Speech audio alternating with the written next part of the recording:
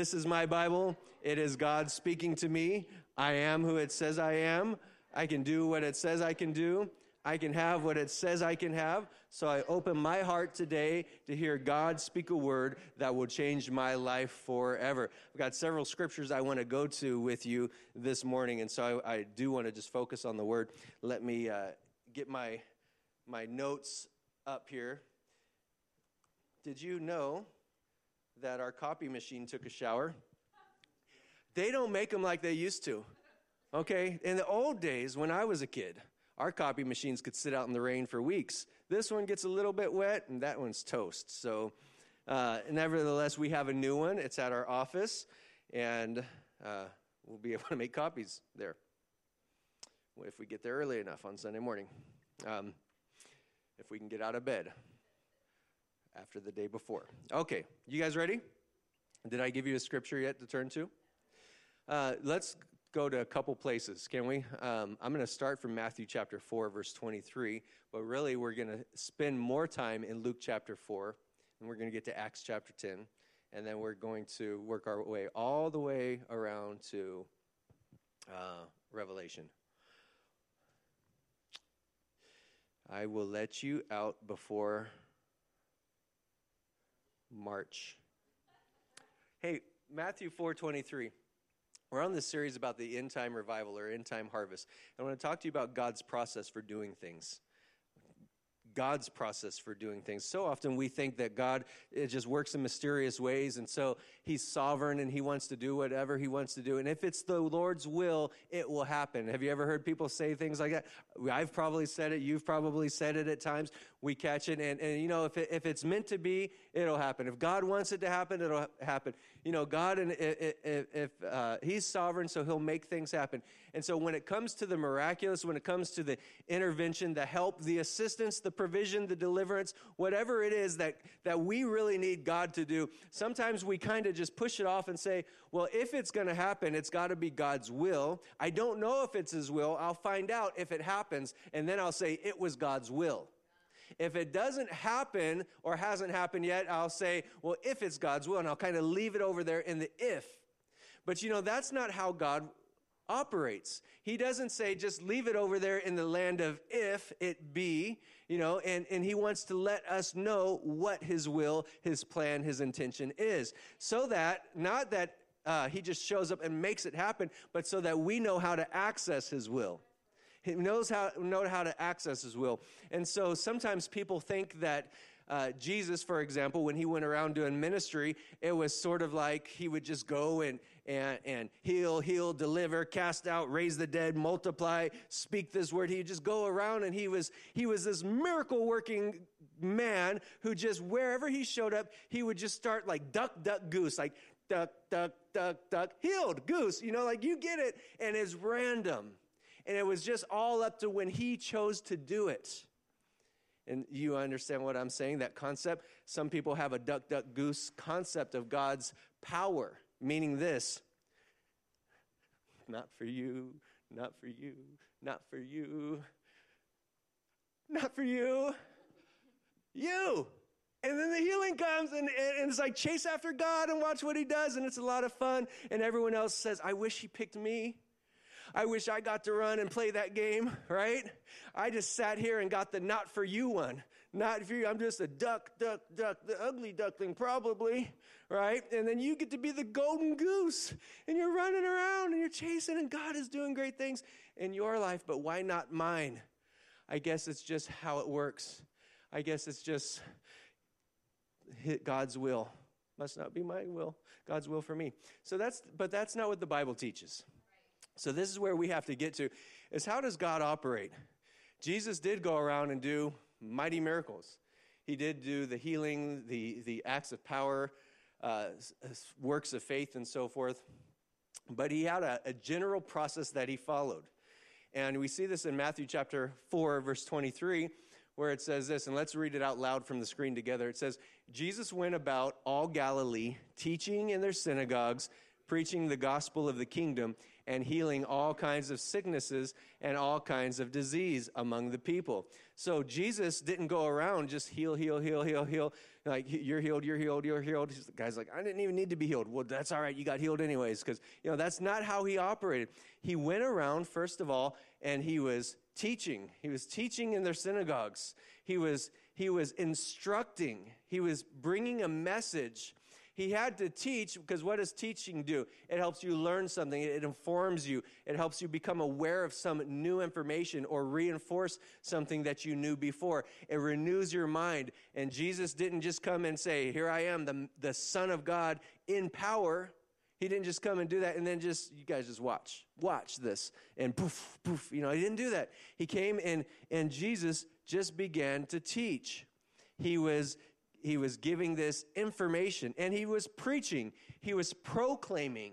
He was proclaiming the good news. He was letting everybody know. So he was proclaiming the kingdom of God, the will of God, the plan of God. He was telling people about who God is and how God works. And before he was doing all the miracles, before he was healing people and interacting in their lives and intervening in their lives, showing up in their lives, before they were becoming aware of his will in practice, he was declaring, he was revealing, he was preaching his will to them before he acted on it. And so they were able to grab hold of and receive it. Jesus went about teaching and preaching and healing in that order. Now, there will be sometimes some people say, well, there's an exception over here or over there. There may very well be sometimes where you see God, who is truly sovereign, who is exceptionally gracious, who is way over the top merciful. You will see some things that might not exactly fit that pattern, and thank God for it. But you don't see him ignoring the pattern. He might go over and above it, like even better than, but he sure doesn't do worse than. In other words, worse than would be, I'm teaching it, I'm preaching it, but I'm not going to do it. Better than is, man, you just got it. We don't see the details in the scripture, but it happened. But there's not less than. This is important because sometimes you might think that you're the exception to the rule on the negative side. Now, if we're going to be the exception to anything when it comes to God's ways, it would be even better than like what I truly understood. It would be better than, not worse than. And Jesus is proclaiming these things, and the reason why he's doing it this way is because people don't think this way. They think the other way. And so Jesus had to convince people what the will of God was and how the kingdom of God works. And so Jesus went about all Galilee, teaching in their synagogues, preaching the gospel of the kingdom, proclaiming the good news of the kingdom, and healing all kinds of sickness and all kinds of disease among the people. So this is what he did. This is how he operated. And he would go and teach, and he would heal, or he'd teach, he would preach, and then he would heal, and he would act. And what would happen is people who would hear about, and by the way, sometimes they would hear the message from others. They heard the testimony of who Jesus was and what he did from others, and they said within themselves, if I only can grab hold of the hem of his garment, I'll be healed. They say this within themselves. You remember that lady with the issue of blood? In Mark chapter 5, it says this, she said within herself, she said, if I can lay my hands on his garment there, I'll be healed. She said this. Why is that? Because she heard that Jesus is healing. So faith came alive, not because she thought, it would be really cool to get healed by somebody today, but Jesus heals people. And then she said within herself, I can be healed if I come into contact with him. And so she had this point of contact and this faith that came alive on the inside, knowing that if I engage with Jesus here, that I will be healed. And she said that out of her mouth. Let me just ask you this, too, by the way. What are you saying out of your mouth? What are you saying out of your mouth? What are you saying about how you feel? What are you saying about how you look? What are you saying about what you have? What are you saying about these things, these situations in your life? You will have what you say. She had what she said. And so she said this, and when she came into Jesus' presence. She laid hands on his garment. She was healed. Power came out of Jesus. Sometimes people would say, well, yeah, she was healed because, Jesus, power came out of Jesus. She touched Jesus. That's not why she was healed. It wasn't just because Jesus was powerful. A lot of people were touching him. Remember what the response of the disciples? But Jesus said to her in verse 34, daughter, your faith has made you well.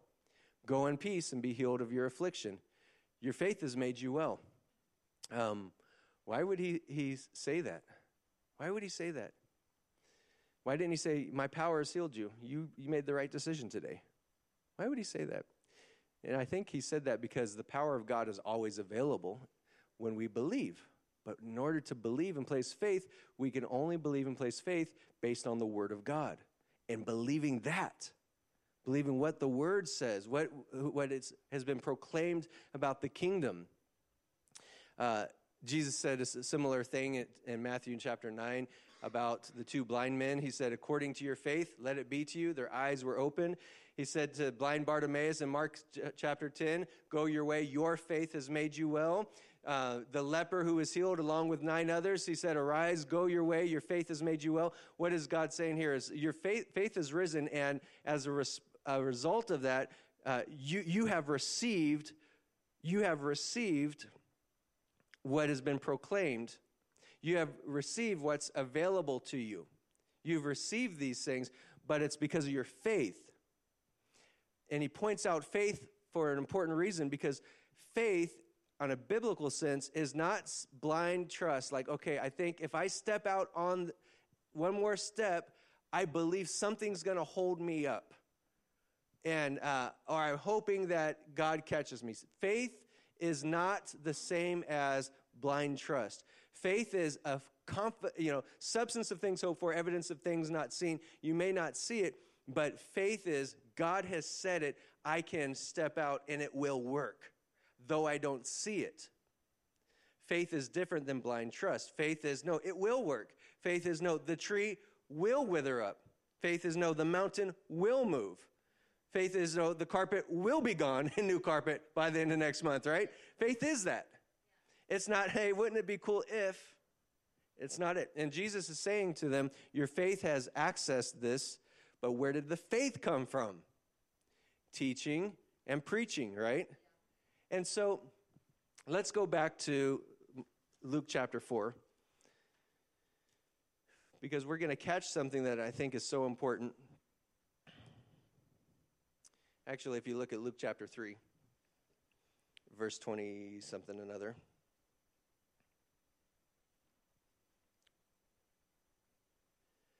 Verse 21, it says this, when all the people were baptized, it came to pass that Jesus was also baptized. And while he prayed, the heaven was open. And the Holy Spirit descended in bodily form like a dove upon him. And a voice came from heaven in which said, you are my beloved Son, in whom I am well pleased. So what happened right here? Jesus was baptized with water, but he also was filled with the Spirit of God. The Spirit came down upon Jesus, the Son of God. Jesus, when he was born, the Bible says that he had emptied himself of his godlike attributes. He was still the Son of God, but though he was a Son of God, he didn't come down here and start intervening in human affairs as God. He didn't start acting as God in that sense and overruling the laws of nature. He came as a man, 100% God still, but he had limited himself to the same abilities, powers, challenges, temptations that you and I face. But as a man, he walked in victory over those things.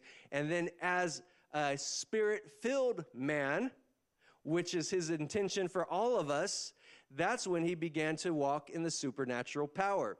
So it was at this point in Jesus' ministry, when he was baptized in water, that he was also filled with the Holy Spirit, which empowered him for the ministry that we think of when we think about Jesus. So when you continue to read in Luke chapter 4, verse 1, it says, and Jesus being filled with the Holy Spirit. Some people say, that we don't need to be filled with the Holy Spirit. Let me tell you, if Jesus needed to be filled with the Holy Spirit, I want to be filled with the Holy Spirit, right? And he says you need to be filled with the Holy Spirit. So Jesus being filled with the Holy Spirit, he returned from the Jordan, and he was led by the Spirit into the wilderness. And so this is when we get into that time when Jesus was tempted by the devil. He had fasted for 40 days and 40 nights, and he overcame temptation. Being led by the Spirit, he was led into a place where there was a place of temptation, where the enemy showed up. But because he looked to the Word when temptation came up, he overcame temptation. He didn't look to his own power or his own strength, but he was driven right back to the Word by the Word that was hidden in his heart. If you're struggling with the flesh, don't try to overcome the flesh by the flesh. Romans says, by the Spirit we put to death the deeds of the flesh. The Word of God is Spirit. The Word of God is truth. The Psalm says, how can a young man cleanse his ways? By taking heed according to your word, O Lord. Your word have I hidden in my heart that I may not sin against you. Jesus is practicing these things when he's dealing with temptation, and he's overcoming it. And he's demonstrating to us how to overcome temptation ourselves. Well, he does. He overcomes all this. And then verse 14, it says, then Jesus returned in the power of the Spirit to Galilee. And news of him went out through all the surrounding region. News of what? Who he is, what he's teaching, and what he's doing. His fame starts to spread. Now let's take some time to walk through the book of Luke here. The chapter 4 of the book of Luke. It says, after he returns in the power of the Spirit to Galilee, verse 15 says, and he taught. What did he do? He taught, right? So here he is, filled with the Spirit, and you think that he's going to immediately do some powerful things. Well, he does. And the first powerful thing he does is teaches. Because people need to be taught. We need the Word of God taught to us in faith. Not to know what the Bible says, but so that we can believe what the Bible says.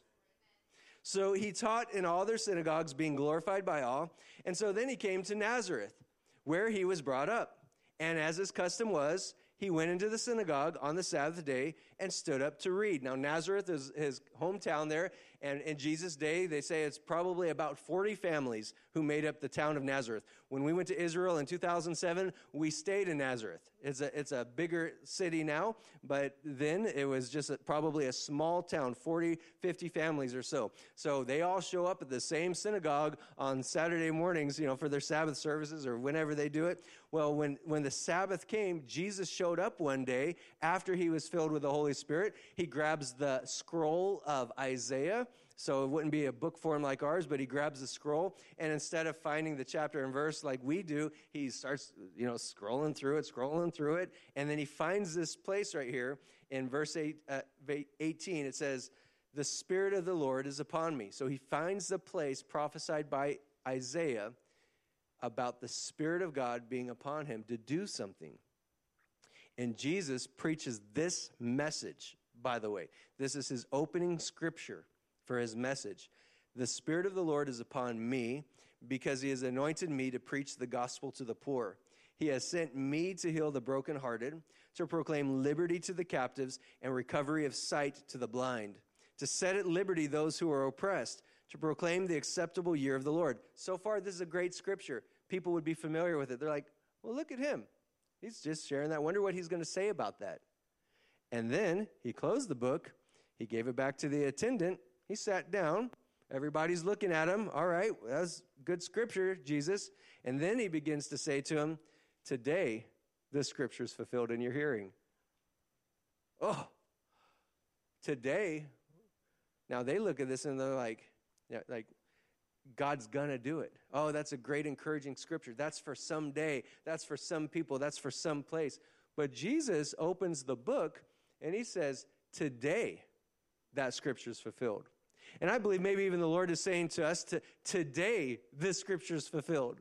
Today, these words that are coming out they're not for tomorrow, they're for today.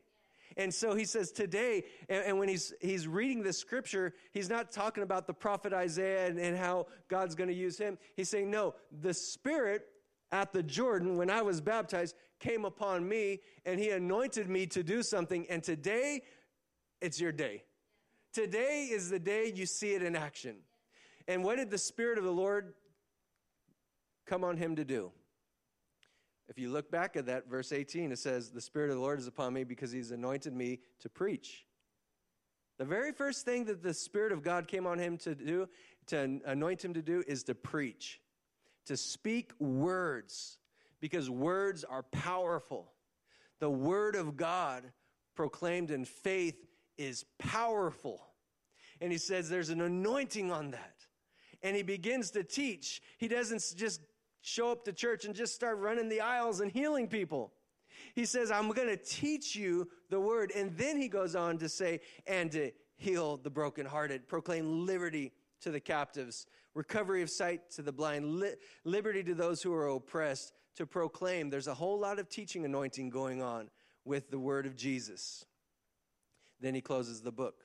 So listen, verse 22, all bore witness to him and marveled at the gracious words which proceeded out of his mouth. Now, maybe there's a synagogue that has about as many people as this right here. And they all know Jesus, and they've known Jesus for a long time growing up. And they're marveling, hey, that's really amazing what you just said. But we know your mom. We know you're Joseph's boy. We know your brothers and sisters running around. We've seen you. You haven't done any of that stuff all this time. And the Bible says this, that as you continue to go down and read this, it tells us, where did I go? Okay. Jesus said in verse 23, he said to them, you will surely say this proverb to me, physician, heal yourself. Whatever we have heard done in Capernaum, do also in this country. And he said, surely I say to you, no prophet is accepted in his own country. And so if you read this story here, you find out that Jesus could do no miracles. I think it's in Mark's gospel. Jesus could do no miracles in that church, in that place that day, for a reason, though. Though he taught and proclaimed, he could do no miracles in there because of a certain reason. They all were so familiar with him, they were offended at him. And he could do only a few, the Bible says he could only do a few things there. Healed a couple people because they didn't have the faith, because of their unbelief, the scripture says. They were offended, but they didn't believe. They heard the words, but they didn't believe. And so the truth came, but the faith needs to be there. And sometimes offense, unforgiveness, criticism, cynicism, that type of stuff will undermine our faith, discounting what God said, who God is using, discounting that message. And so Jesus could only do a few things there. So what does he do? Do you think he said, you know what, I need to come up with a better approach, maybe just win their favor. Maybe I just need to come around and say, I know you know me, but come on, let's just try to believe together. He doesn't do that. He goes on and he continues to preach. And so you look at what he does. So verse 31 says, then he went down to Capernaum, a city of Galilee, and he was teaching them on the Sabbaths. What was he doing? He went on and he kept teaching them. It says, and they were all astonished at his teaching, for his word was with authority. We don't even see miraculous stuff starting to flow quite yet, though there's some little things here and there. But the focus that Luke is trying to communicate to us, or the Holy Spirit, is saying Jesus went about teaching. And now, from this point, you see the floodgates of heaven opened up. And it says they were astonished. Now in the synagogue there was a man who had a spirit of an unclean demon, and he cried out with a loud voice, saying, let us alone. What do we have to do with you, Jesus of Nazareth? Did you come to destroy us? I know who you are, the Holy One of God. But what does Jesus do? He rebukes him, saying, be quiet and come out of him. And when the demon had thrown him into their midst, he came out of him and did not hurt him. Then all were amazed and spoke among themselves, saying, what a word this is. What a word this is. They see the power of God demonstrated, but it came because of his words. It came because of his words. And so Jesus is going around, and before he has the healing miracle deliverance service, he's teaching. This is why we tell people, get in your word on a daily basis. Let God teach you. Get faith-filled preaching into your ears so that you come away believing God. And when you need deliverance, you access it by faith. When you need healing, you're accessing that by faith. What if I'm still struggling? Keep building your faith. Keep stepping out in faith. Now you go to verse 38. Now he arose from the synagogue, entered Simon's house, but Simon's wife's mother was sick with a high fever. They made a request of him concerning her. So he stood over her, rebuked the fever, and it left her. And immediately she arose and served them. So they have this little healing service in the house. They know Jesus is the healer. Can you come and heal her? And he does. Verse 40, when the sun was setting, all those who had any that were sick with various diseases brought them to him, and he laid his hands on every one of them and healed them. And demons came out of many, crying, "You are the Christ, the Son of God." And he, rebuking them, did not allow him to speak, for they knew that he was Christ. So he's preaching, he's teaching, and then the miracles start to happen. But it's after the teaching and preaching comes. Verse 42, now when it was day, he departed, went into a deserted place, and the crowd sought him and came to him and tried to keep him from leaving. But listen to what he says, verse 43. But he said to them, I must, what? I must preach the kingdom of God to other cities also, because for this purpose I have been sent. And he was preaching in the synagogues of Galilee. Now, if you just keep on reading, you're going to see this pattern. The very next chapter, Jesus is teaching the crowds of people, gets into a boat, miracles happen. Jesus teaches, he preaches, miracles happen. Jesus teaches, preaches, miracles happen. You see this over and over. Acts chapter 10, verse 38. I ask you to turn over there. Acts chapter 10, verse 34 through 38. Peter, this is down the road. The Jewish church, the early church was a Jewish church, all Jewish.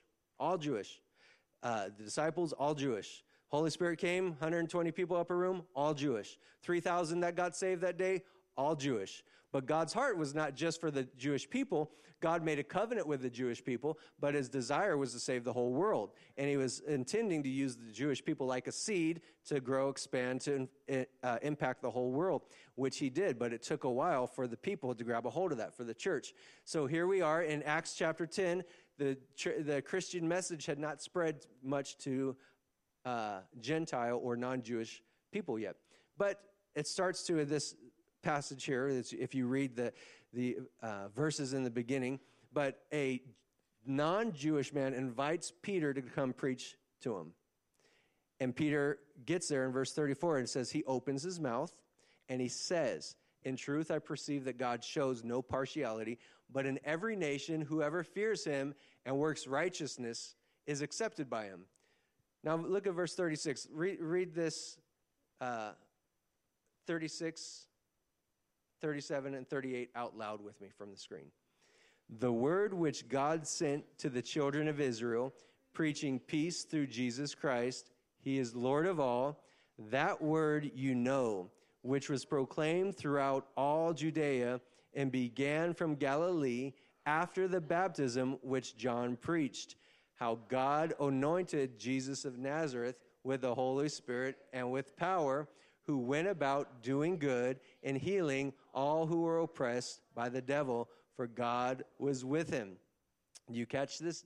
Peter, way down the road here, many years later, was telling the story that we just walked through from Luke chapter 4. He said, I'm going to tell you this, this story, this message right here, that the Word of God, when he says the Word, he's not just talking about the Bible and scriptures. He's talking about there's a message of the kingdom here. The word which God sent to the children of Israel, preaching something, peace through Jesus Christ. That word you know. That word you know. Not the whole Bible, but that word that Jesus went about preaching from Luke chapter 4, verse 18 and 19. That was the message that Jesus continuously taught. And he went around and let people know the Spirit of the Lord is upon me because he's anointed me to preach the gospel to the poor, to heal the brokenhearted, to set at liberty those who are oppressed. He goes around and he's preaching these, and you see additional things he's speaking, but this is his primary message that he's going around and teaching. The anointing of the Holy Spirit is upon him. That's why he's called the Christ. And so he's going around, and Peter uses the same message. This is why it's so important for us today to understand something here, is that it's not just having a Bible. It's not just, again, being able to understand it historically. It's about hearing what the Spirit of God is saying to you. And he said, that word you know, which was proclaimed throughout all Judea, it began from Galilee after the baptism which John preached. So after that point when Jesus was baptized with the Holy Spirit. He said, and this is the message, how God anointed Jesus of Nazareth with the Holy Spirit and power, and he went about doing good and healing all who were oppressed by the devil. This is what Jesus was doing. But he was teaching and preaching the message first, and then he was doing the stuff. He was healing. And when you look at 1 John 3:8, for example, it says, for this purpose, the Son of God was made manifest, that he might destroy the works of the devil. Some people don't even know the devil's after him. Some people don't even know that he's trying to disrupt, to steal, kill, and destroy. Some people don't even know that. But some people also don't even know that Jesus came to destroy the works of the devil. And that's what we've got to focus on, amen? That is a much better message than what the enemy's trying to take from us. It's what Jesus has already done. And so this is the purpose he came for. And I want to tie these two scriptures together. 1 John 3:8. For this purpose right here was the Son of God made manifest or made known, that he might destroy the works of the devil. And then we look back at Luke chapter something another, Luke chapter 4, where he said in verse 43, I must preach the kingdom of God to the other cities also, because for this purpose I've been sent. How is Jesus going to destroy the work of the devil in your life? By getting his word to you. Getting his word to you. Because the word of God is far more powerful than anything the enemy could do. But you've got to get the word of God in here and into here and out of here.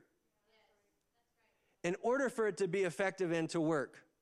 The power of God is available to each and every one of us right now. Right now. Just like it was to the crowd, but that one lady grabbed hold of it by faith. It was available to everybody.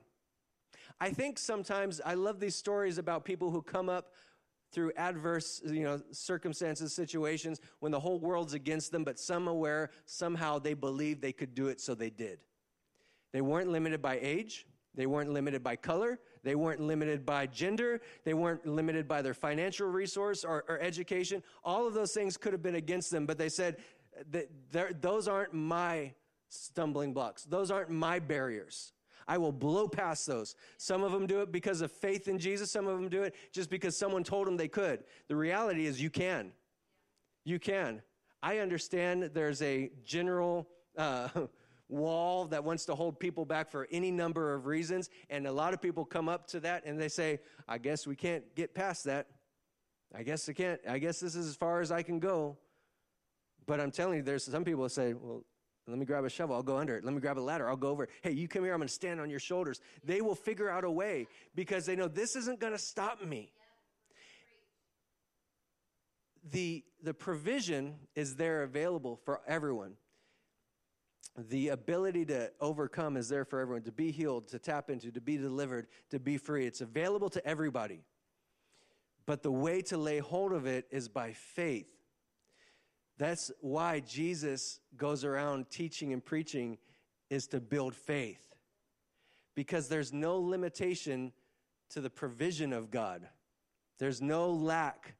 He says, I have everything you need. I have everything. I want to get it to you, but I want to tell you how you can access it. Because it's not duck, duck, goose with me. It's everybody's the goose. Everybody's the goose, right? This is his deal. It's for everybody. But let me tell you how it works.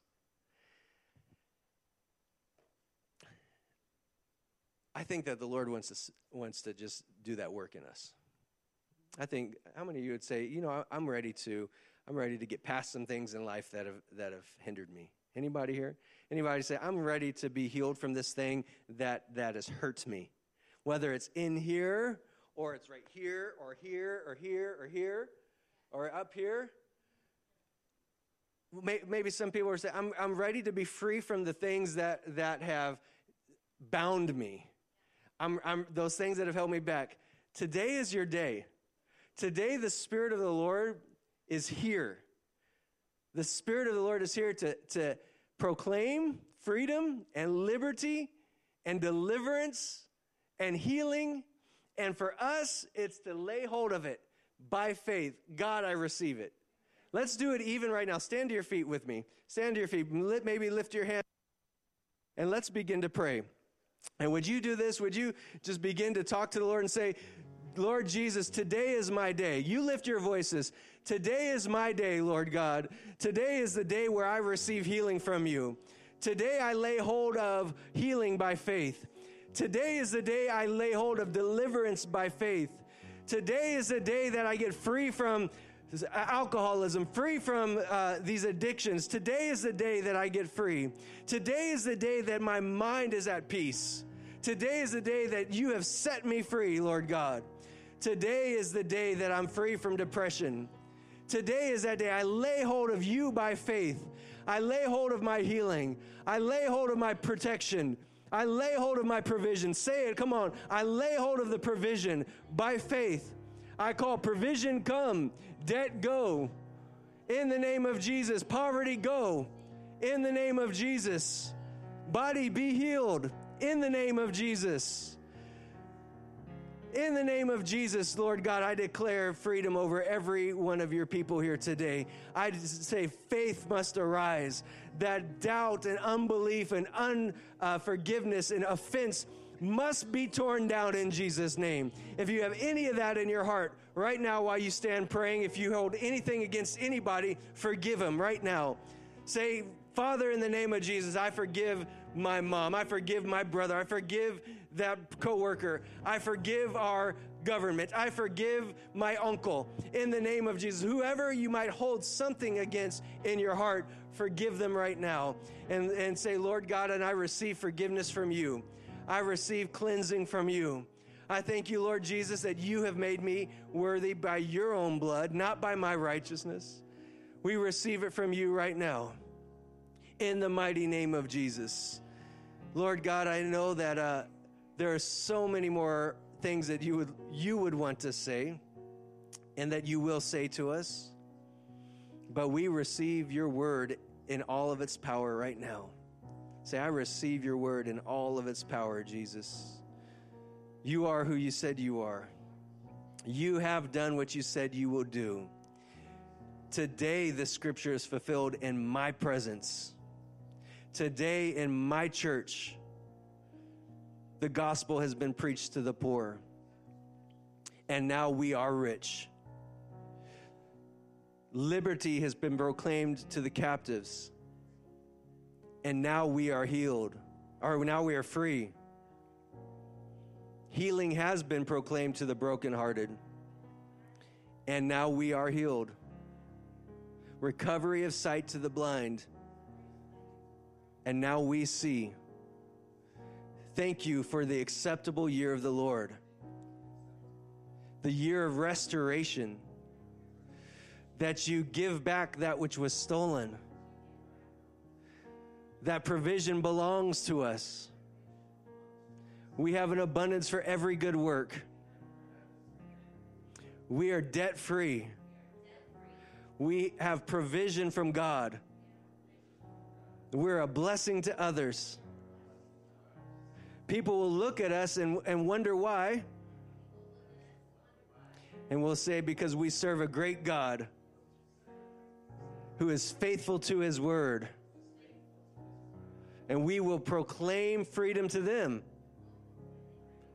Because freely we have received, and freely we will give. Thank you for your word today, Jesus.